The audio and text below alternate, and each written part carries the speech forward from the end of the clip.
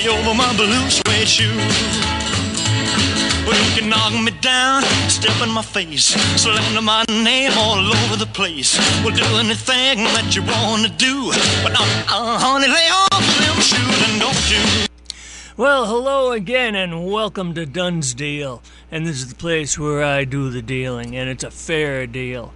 And just to keep it in light of graduation, I'm going to tell you a little story at Fall River. Both my parents came out of the Fall River schools, and they had a story. It was a family story, but very possibly true, about the Irish before they were allowed into the Fall River schools there. The Brahmins, the Protestants, didn't want the Irish Catholics into the schools there. They said they can't handle the course load, they're not smart enough, they were just dumb micks. And, they were saying, no, we're not going to allow you to go into our schools.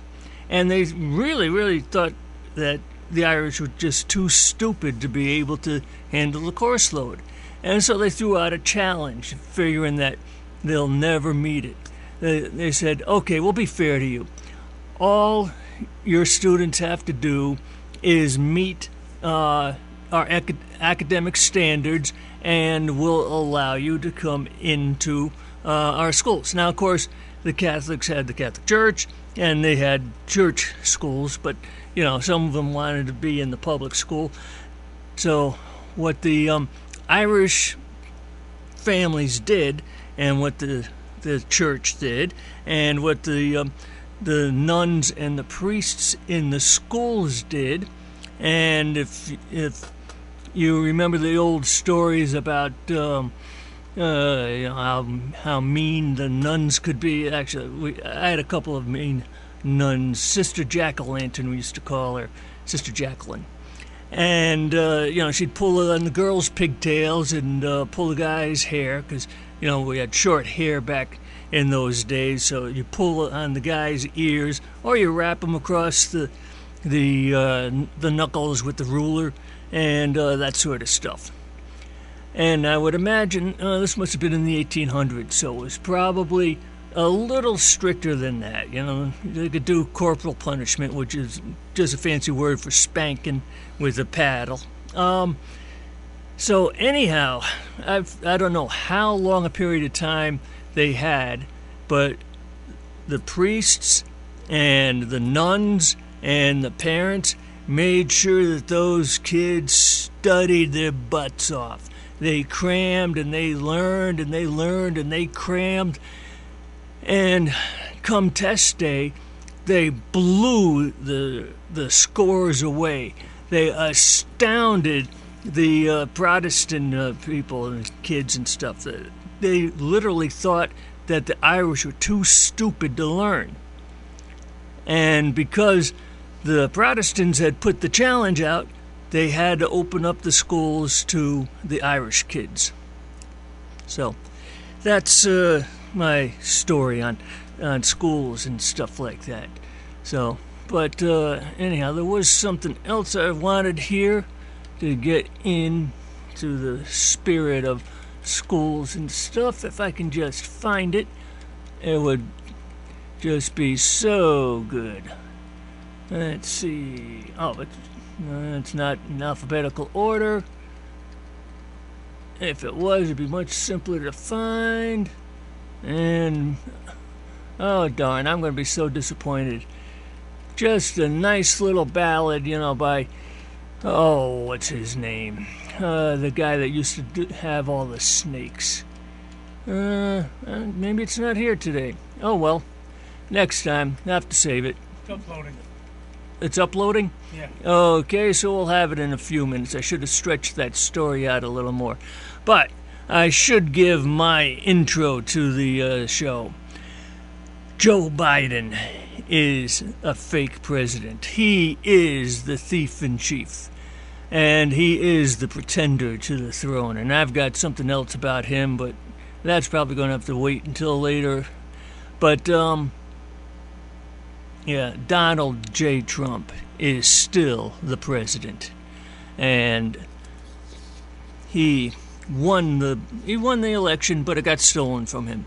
And I've got some stuff here about that. Great article out of Zero Hedge. Let's see, there's no name to it, just Zero Hedge. And it says, touch the ballots, go to jail. Arizona lawmaker warns Biden Attorney General as audit showdown brews. Yeah. Attorney General Merrick Garland, he's not real happy with Arizona trying to do an audit on the election. You know, it's really going to be embarrassing if it turns out that Arizona, maybe Georgia, maybe Michigan, and about 4 or 5 or 6 or 7, or maybe 8 other states have to audit and find out that Joe Biden wasn't the winner. That would be embarrassing. Oh, what do we do then? My, oh my. So, the Attorney General for the country, Merrick Garland, said the Department of Justice would publish guidance explaining the civil and criminal statutes that apply to post-election audits. Now, the elections, you have 50 separate elections in each of the states, and I guess in the territories as well. So it's up to the states to do the auditing. It's not up to the Attorney General of the United States. But anyhow, an Arizona state senator has warned the U.S. Attorney General Merrick Garland that he'll spend time in prison if he interferes with the 2020 post-election audit, after Garland announced on Friday that the Justice Department will look into whether any federal laws were broken, and claimed that the state was employing abnormal methods. Hey, is there anything abnormal about stopping the vote at like 11 o'clock at night and then restarting it a couple hours later and shazam!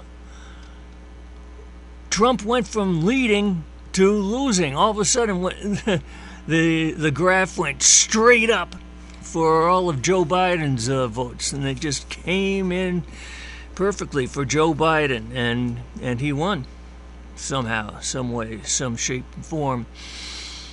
So, could that be abnormal? Could the voting machines that were run by Dominion Service, could that be abnormal? Because, I don't know, some were saying that Joe Biden's votes were counted at like 1 1/4 instead of 1 to 1 for every vote for Mr. Trump. And of course, a couple of states had overcounts, like 200,000 extra voters.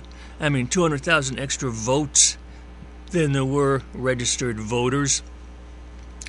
So I don't know if that would be considered abnormal methods. Excuse me while I take some water. If I was a ventriloquist, I would have been singing right then. But you don't want to hear me sing. And I don't want to insult you. So going on with this story, some jurisdictions based on disinformation, okay, this has got to be Garland talking, have utilized abnormal post-election audit methodologies that may put the integrity of the voting process at risk and undermine public confidence in our democracy, said Garland. You think? I can tell you right now, there's 70 million Americans that don't trust the voting process because they saw how it was stolen with all the mail-in ballots, cheat by mail, and all that sort of stuff. Anyhow, State Representative Wendy Rogers pushed back on Garland, tweeting, "You will not touch Arizona ballots or machines unless you want to spend time in an Arizona prison," adding, "Maybe you should focus on stopping terrorism." Well, he is doing his best to stop terrorism. He's stopping those domestic terrorists who say things like the election was stolen and who dared to go to Washington, D.C. on January 6th and protest the election there and ask that the vice president annul the votes that were coming in. But he didn't. He just went ahead and certified everything. So we have the thief in chief at 1600 Pennsylvania Avenue. And I heard a funny line today about how 1600 Pennsylvania Avenue has now become the most expensive nursing home in the world to just one person, too. You'll like that one, huh, JR? Yeah, that's pretty good, yeah. Yeah. It's not like he's got dementia or Alzheimer's or anything. But, yeah, he's there because, I don't know, there were, how does that term go, abnormal methods to the voting process this time around. But as, what's-his-face, Mel Brooks said in History of the World Part 2, there was never a Part 1, but in Part 2 he says, "It's good to be king." And we'll be talking about Biden's little trip out there to Geneva, where he was just yucking it up with all of his European buddies. Did anyone, by any chance, see the bozo shoes that he had on? Was early in his trip over there, and I'll tell you, they've. You know, the latter part of the trip, they had him on some good drugs, some good Adderall or something. Because the first couple of days, he just looked lost. You know, he had the brown and white bozo shoes on. They kind of looked like puffy sneakers. And he was just wandering around, and it looked like in some, garden terrace or something. And, Jill's calling him over, and he doesn't quite hear, and then she has to grab him gently by the hands and lead him. But he did look quite a bit different a couple days later when he was doing that sit-down with Vladimir Putin, and they had their dueling press conferences afterwards. So are you calling him a pretender? Yes. Then I got this.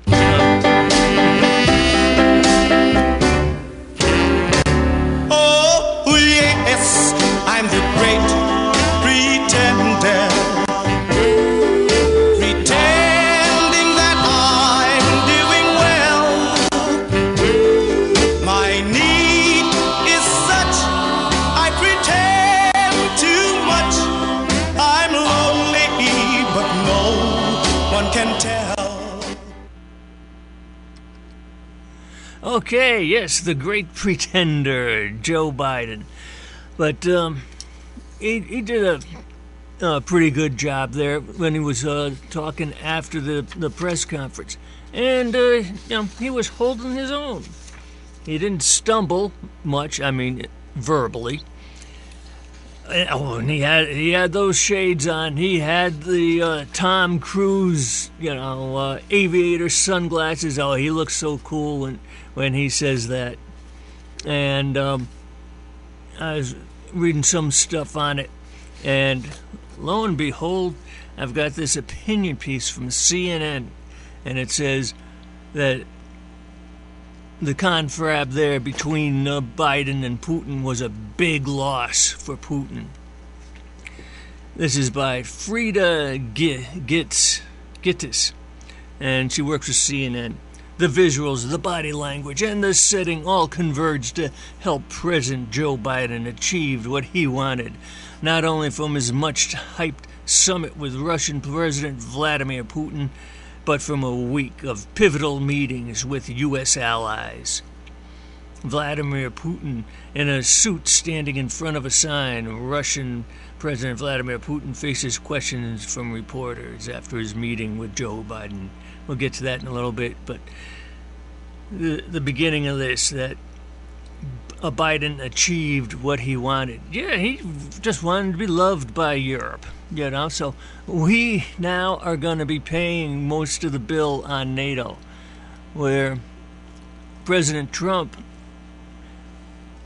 got Europe and NATO mad at him because he dared to insist that they pay their dues. Yeah, and the dues is just 2% of their gross domestic product, you know, into the coffers of NATO, because NATO is there to protect Europe. You know, so maybe the Europeans might have an interest in, you know, forking over some money to protect their countries. But nope. Well, they do a little bit, but they're more than happy to let Uncle Sap pay the majority of the bill. And Trump, you know, 4 years ago, as a businessman, went in there and said, hey, you guys, you're only paying half of what you're supposed to pay. Ante up. You know, if you want to play in this poker game, you've got to put in your ante.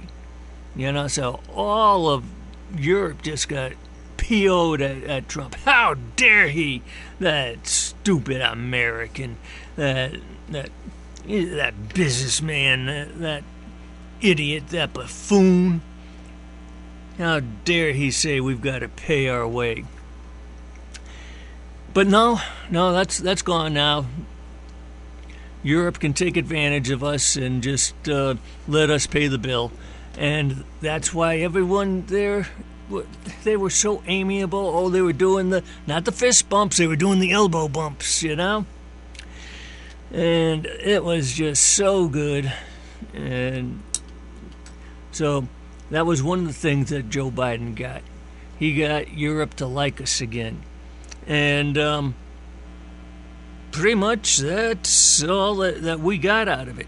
Oh, and there's one thing about these big summits, especially when it's one-on-one, but of course this is the G7 plus one. You know, Russia was kicked out of the G8, and now this was just like the G7 plus one.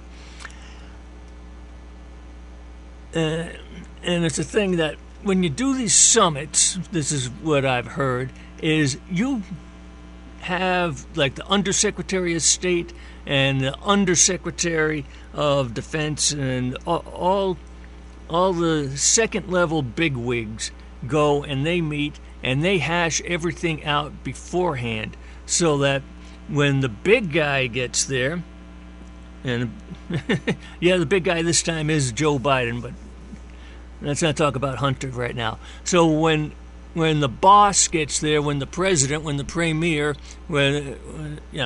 gets there, they do everything for the photograph. You know, they're doing everything so the world can see. They've already made up their mind. We'll go this far on this issue, but we won't even touch this one. This one, not even going there. You know, we'll talk about that more later. But, so they'll sign everything. It's like when Ronald Reagan and Gorbachev met in Reykjavik. Well, the people beforehand, the setup crew, had drawn up all this stuff, and then the Russians changed it on us at the last minute. So Reagan walked out because they had changed the plans. Well, it just wasn't done. That was just how disrespectful, how undiplomatic of Ronald Reagan. Well, you didn't have the fork in the right place. You know, there was supposed to be a salad fork next to the dinner fork. Or the treaty wasn't written the way that Reagan had planned it out. So he didn't sign, he walked out. John Kerry, on the other hand, when he was doing deals with Iran is good at this too. They agree, oh yes, we'll agree to this, we'll agree to that. And then when you come for the signing ceremony, which is pretty much all these summit things are, because everything was hammered out beforehand. So when you come to the signing ceremony, John Kerry would see that something had been changed by the Iranians. and he just agrees to go ahead and sign it anyhow because John Kerry, who was working for Obama at the time, would never walk out on somebody, would never be so undiplomatic. Well, sometimes you have to be able to walk away. In fact, I think Trump said something about that in The Art of the... What was that? Deal. The Art of the Deal. Thank you, JR. I needed that. And you've got to be able to walk away from a deal if it's not good for you. And, I don't know, John Kerry didn't do that. Ronald Reagan could. Donald Trump certainly would. And the people in Europe knew it, and they didn't like him for that. And guess what? The United States is better off with the Trump doing deals than with a Biden or a John Kerry. Because he'd put America first. But there's more of this coming. Let's take a little break right now. Oh, I'm up at the top, huh? So just... No, we'll go to the commercial. Oh. Yeah, the United States of Empire by James Dunn shows how the U.S. became a worldwide empire. It looks at the entry of the U.S. into both world wars. George Washington had warned us about entangling ourselves in European wars. Before World War I, the United States was not concerned with foreign conflicts. In World War I, we changed the balance of power in Europe. We went in to save the world for democracy. We expelled the German Kaiser and imposed our own idea of what Germany should look like. Propaganda painted the Kaiser as the evil Hun that was destroying civilization. So when the true barbarian rose to power, Hitler, how could we avoid being drawn in again? We saved Great Britain. Britain needed us again in World War II to save their bacon. We bought the hog. Now we are the empire. The book, The United States of Empire, in paperback, is available at Amazon.com. Here's author James Dunn to talk about his soon-to-be-printed next book. The King Philip's War in New England in 1675 defined the relations, for good or bad, between English settlers and Native Americans for centuries to come. Many of the battles are local to the Blackstone, Providence area with long-forgotten memorials and grave sites. Smithfield was the Battle of Nipsachuk. The Battle of Sudbury in Sudbury, Mass. was a turning point. Mount Hope in Bristol, Rhode Island was the home of King Philip and the Wampanoag tribe. The Connecticut River Valley was a scene of many bloody encounters between the English and the Nipmuc tribe. South Kingston, Rhode Island saw the Great Swamp Battle/Massacre. One Englishman stands out in this brutal conflict. He dared to learn to fight like the Indians did and won the war for the English. He was Captain Benjamin Church. In the book, Captain Benjamin Church and the King Philip's War. James Dunn of Dunn's Deal is producing his first video documentary. Here he is to tell you about the documentary that he has written. The Battle of Jutland is a sea battle in World War I that has long been forgotten, but it was instrumental in the start of that conflict. Most historians are familiar with the killing of Archduke Ferdinand in Serbia, claiming that that was the reason for the war. That was only a flashpoint. The naval build-up by Germany at the turn of the 20th century was the real reason for it. Germany dared to challenge Britain on the high seas. There was only one major naval battle in the war, the Battle of Jutland. Germany bested Britain, but still lost. Then they decided to re-engage in submarine warfare, something that was sure to bring the United States into the war. Watch for the documentary of a shrouded piece of history that shaped the 20th century.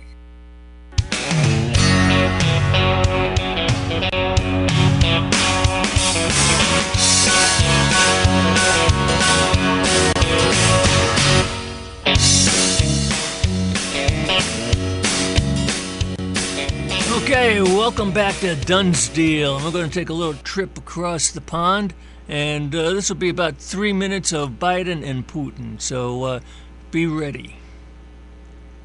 Go ahead, JR. Oh, Putin first? Yeah. Okay. Could you give me the microphone, please? You didn't answer my question, sir. If all of your political opponents are dead, in prison, poisoned, doesn't that send a message that you do not want a fair political fight? Значит, по поводу того, кого убьют или в тюрьму бросят. As for who is killing whom or throwing whom in jail, люди вошли в Конгресс США. people came to the U.S. Congress with political demands. 400 people. Over 400 people had criminal charges placed on them. They faced prison sentences of up to 20, maybe even 25 years. They're being called domestic terrorists. They're being accused of a number of other crimes. 70 of them were arrested right away after the events, and 30 of them are still under arrest. It's unclear on what grounds. And as for nobody from the official authorities has informed us about it. Some people died, and one of the people that died, they were simply shot on the spot by the police, although they were not threatening the police with any weapons. In many countries, the same thing happens in our country. I'd like to stress once more that we sympathize with what happened in the United States, but we have no desire to allow the same thing to happen in our country.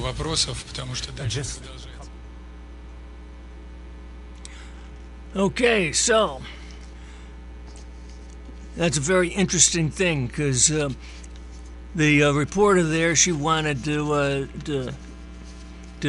nail Putin on the dissenter there who had challenged Putin at one time, claiming that he's a dictator because he's got this guy in jail. And Biden comes right back with, yeah, well, what about the 400, actually it's 450 people that got arrested from January 6th and are in jail now.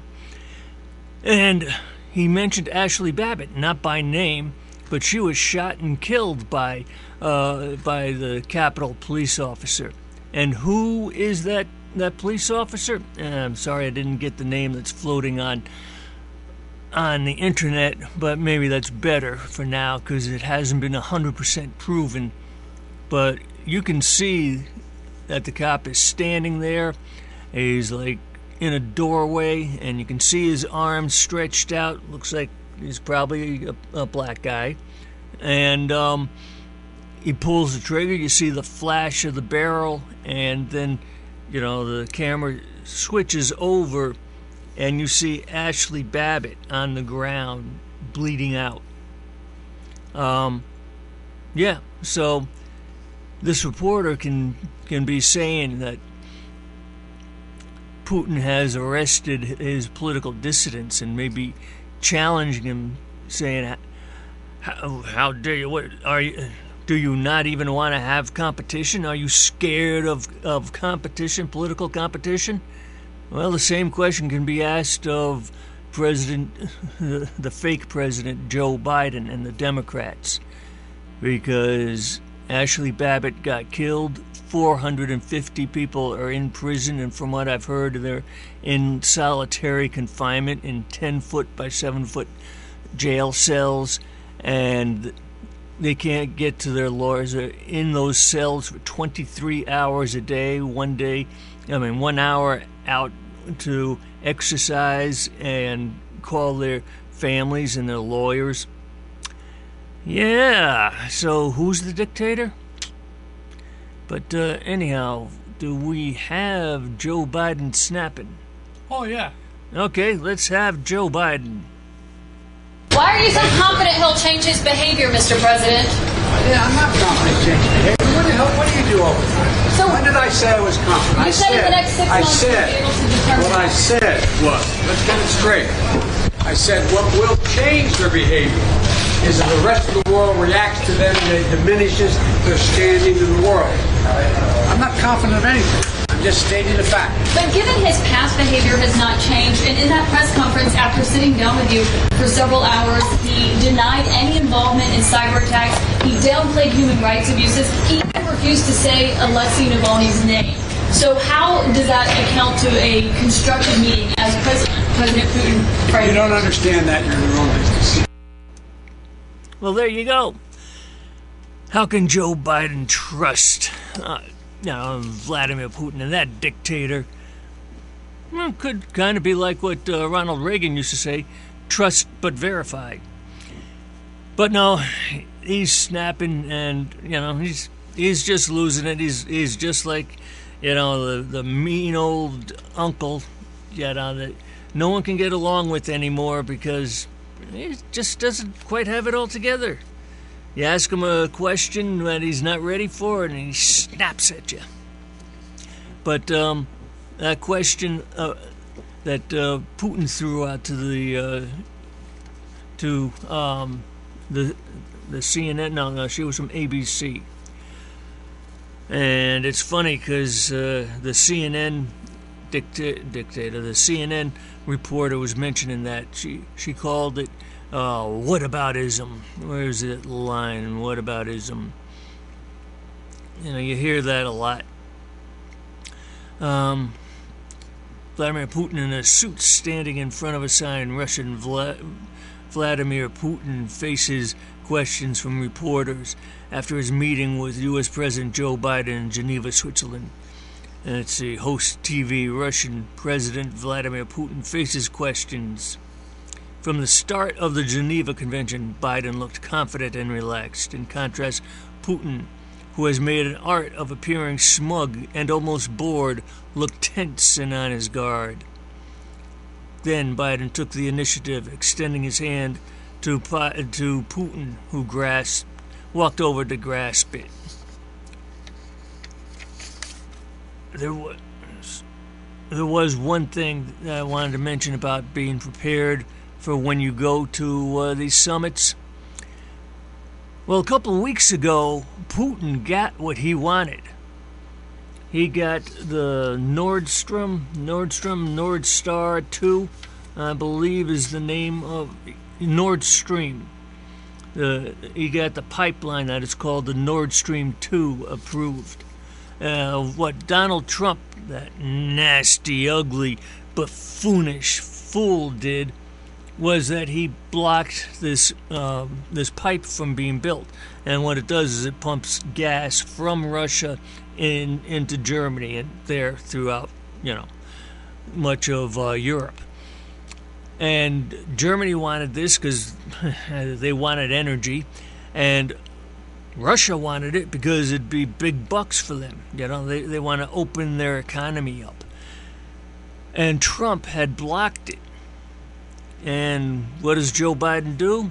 Well, here in the United States, he stopped the Keystone Pipeline, but he allowed for this pipeline in Northern Europe to go ahead. He took the sanctions off. Well, when he did that, that was a huge win. That was just a great thing for Putin and for Russia. And I can't believe that Tucker Carlson missed this, because the GOP put out an ad that kind of imitated a MAGA ad that Trump would have run, showing how Joe Biden was good for Russia, opened up the pipeline, and now there's going to be a ton of jobs in Russia, and the Russian people are going to eat good now, and it's going to help out Russia's coffers. And for some reason, Tucker Carlson missed the tongue-in-cheek there. He thought it was an attack on Putin, an attack on Russia, and it was an attack on Joe Biden for having given this great, gem of a trading deal to Russia. But the point is that by the time that Vladimir Putin went to Geneva, he had what he wanted already. He had the Nord Stream 2 pipeline. That was the big feather in his cap. So all he has to do is go there and look good to the photographs and go around and shake hands or bump elbows, it is now. and he got what he wanted. The United States got nothing except the bill. So, but Putin brings up this fact that it's the United States that killed somebody during a protest at the Capitol. You know, say what you will, Vladimir Putin is a KGB guy. He is not a Democrat. Yeah, he got elected democratically, if you want to call the Russian civilization over there a democracy. I really wouldn't. It's an oligarchy, and Putin's up at the top, and everybody knows that. You know, so does he kill reporters, or does he jail his dissidents? Yeah, he does. But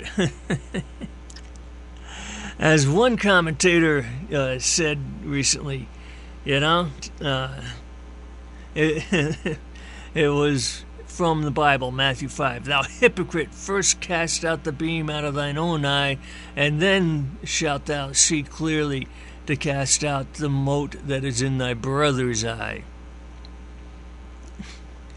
In other words, hey Joe, if you're killing people that are demonstrating at the Capitol, don't go complaining that Vladimir Putin's a killer. Remember, I've got it on here, but I don't know if I'd be able to find it. The part about when Joe Biden had said that Vladimir is a killer. Well, actually, Babbitt is dead because she was protesting at the Capitol building.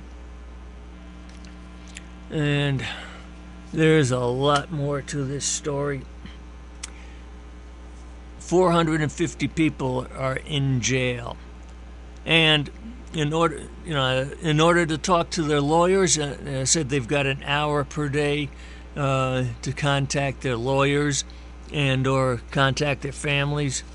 Well, a couple of people are from Virginia, which isn't too far away, but some of the people were arrested and brought in from all over the country, like Alaska and California and some other places far away. And of course it was the insurrection. It was the worst thing that happened to the United States since the worst thing to happen since the revolution of 1917. Oh, I'm sorry, that happened in Russia. That didn't happen in the United States. But that's what the Democrats in Congress are saying. The worst thing to happen since Pearl Harbor. The worst thing since the Civil War. Well, there was only one person killed, and no, it wasn't a cop. He died of a heart attack later. Well after the thing happened. It was Ashley Babbitt, a Trump supporter that got shot dead, and we don't know who shot her. Somebody knows. And the D.C. cops haven't been questioned about it. I mean, there was some kind of whitewash. But who shot her? Why did he shoot her? Was he ordered to by somebody in the House of Representatives? Somebody in the Senate? I kind of doubt it was any of the Republicans that would have done so. And then there's a comment here by the guy in charge of the investigation.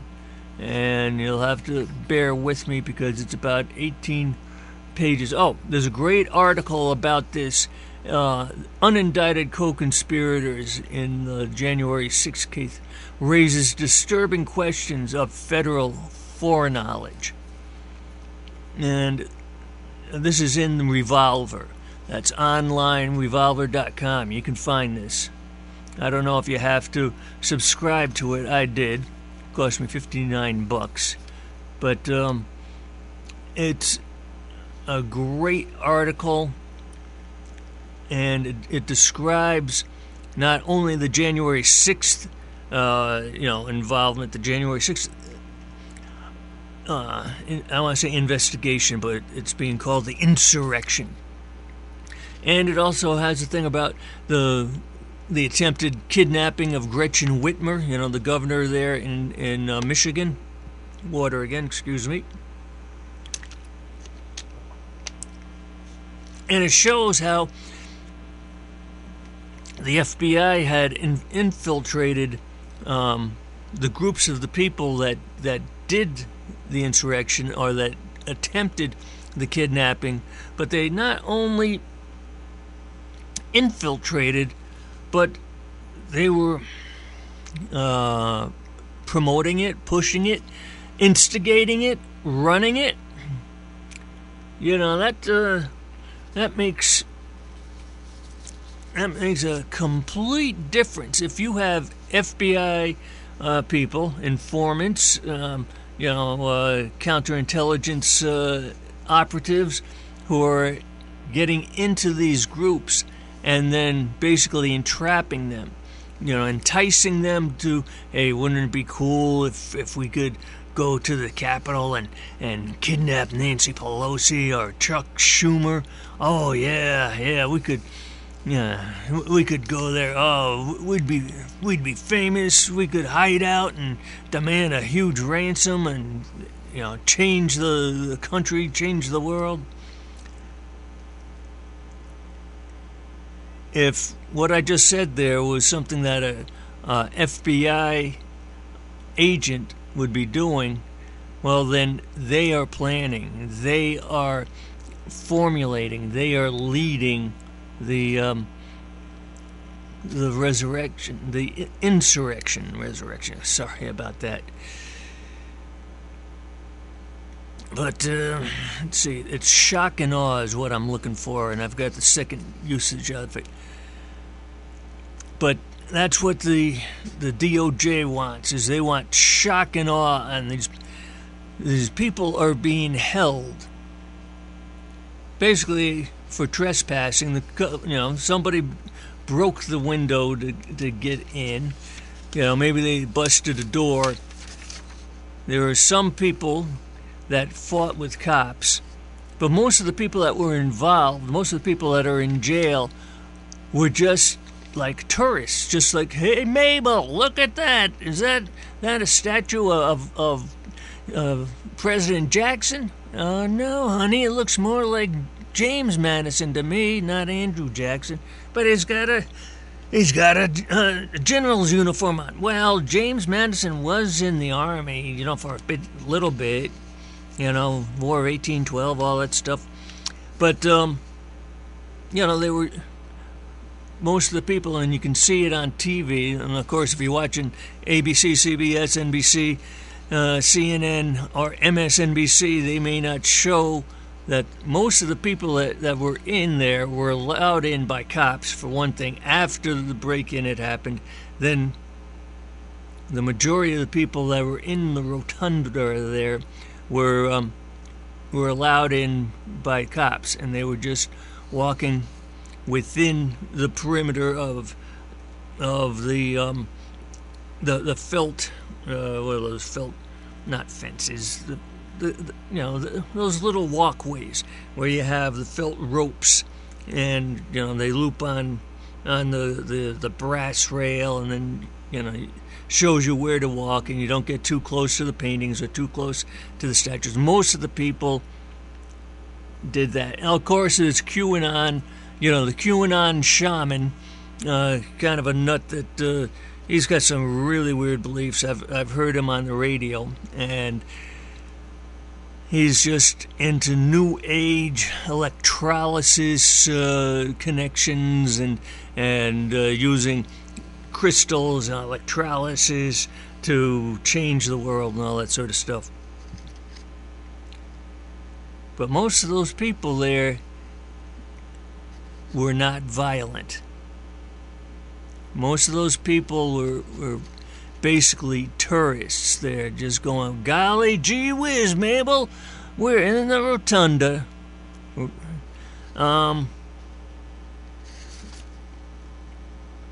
And it was a lot of those people that have been put in jail for 6 months. And it's hard for the lawyers to contact them, especially if you're from, let's say, California.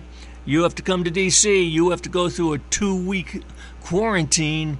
Then you can go see the defendants. You can go see your clients.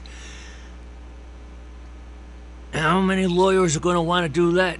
Take 2 weeks out of their time, and that would probably mean they're going to charge their clients that. So the people that are in those D.C. jails are going to have to settle for a D.C. public defender. And D.C. is notoriously anti-Republican. You think they're going to get a good lawyer out of that hole? But I don't have time to get into it. There was a whole lot more I wanted to read on this. And it's good reading. You should go to it, revolver.com. And it shows how you've heard of the Proud Boys and the Oath Keepers.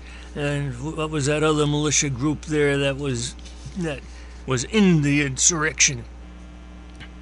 Well, they were infiltrated by the FBI. Most of their head honchos were informants or infiltrators from the FBI. They were leading these informants, these infiltrators were leading the group. Now, granted, they trespassed, they broke some stuff. They stole Nancy Pelosi's laptop. It wasn't a good look. It wasn't smart. And you know what the eventuality of it is that it ruined the opportunity to challenge the election, to do it legally.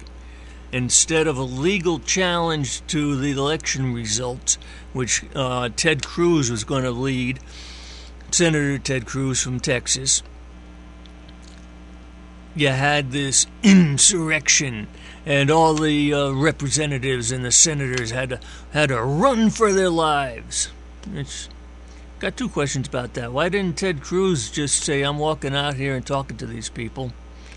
And why didn't Donald Trump do that, We heard from him later on in the day, just kind of wrapping things up and saying, hey, people, we've done the best we could. It's time to go home. But this article in Revolver, and again, I'll give you the title, Unindicted Co-Conspirators in the January 6th case raised disturbing questions of federal foreknowledge. The FBI knew about this attack, knew about the plans by these guys, because they were planning it.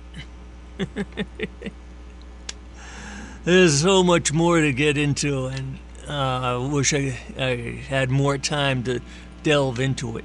But the FBI knew that this was coming, and if it was the worst insurrection since Pearl Harbor, why didn't they stop it? But anyhow, let's lighten things up here and give a little nod to the people that graduated from high school again today. And this is my nod to Woonsocket High School.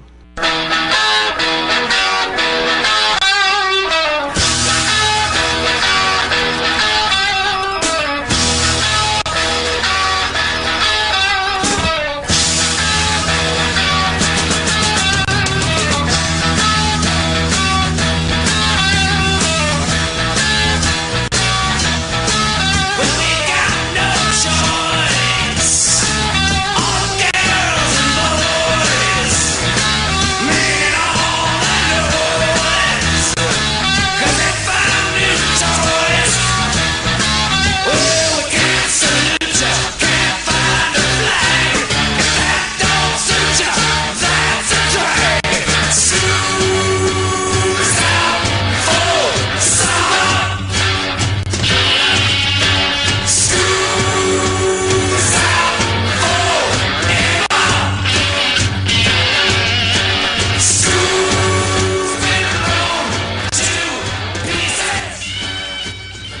Alice Cooper, the guy with the snakes.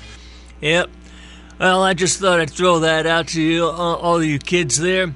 It's an oldie, but it's a goldie. School's out forever. You're welcome. Yeah. Frank Zappa loved him. Zappa saw an early show that Alice Cooper did, and he drove everyone out of the theater there. And Zappa said, "This is the guy I want. I want that guy." You know, usually you think you want people that fill a theater. And Zappa just like Alice Cooper's persona, the way he presented stuff. I don't know what. Zappa's just a nut, and he found another nut to coincide with. Yeah. So anyhow, this has been Dunn's Deal. I hope you found it informative and interesting. I certainly have. And maybe next week we could talk about more unindicted co-conspirators, because it's not the first time that the FBI has infiltrated and entrapped people. So yeah, there's a lot more cases like it, and they've proliferated since 2011. 2011, yep. And by the way, I've got some stuff about 9/11, 2001. What am I doing? 2011. 2001 was when the towers went down. Yeah. I've got some info that I found out about the Red Pill Expo about 9/11, and it's going to blow your mind, because it certainly blew my mind when I was hearing about it. But more of that on Dunn's Deal. We shall deal with that later, because this has been another fun hour here. Tune in for more Dunn's Deal. Same bat channel, same bat time.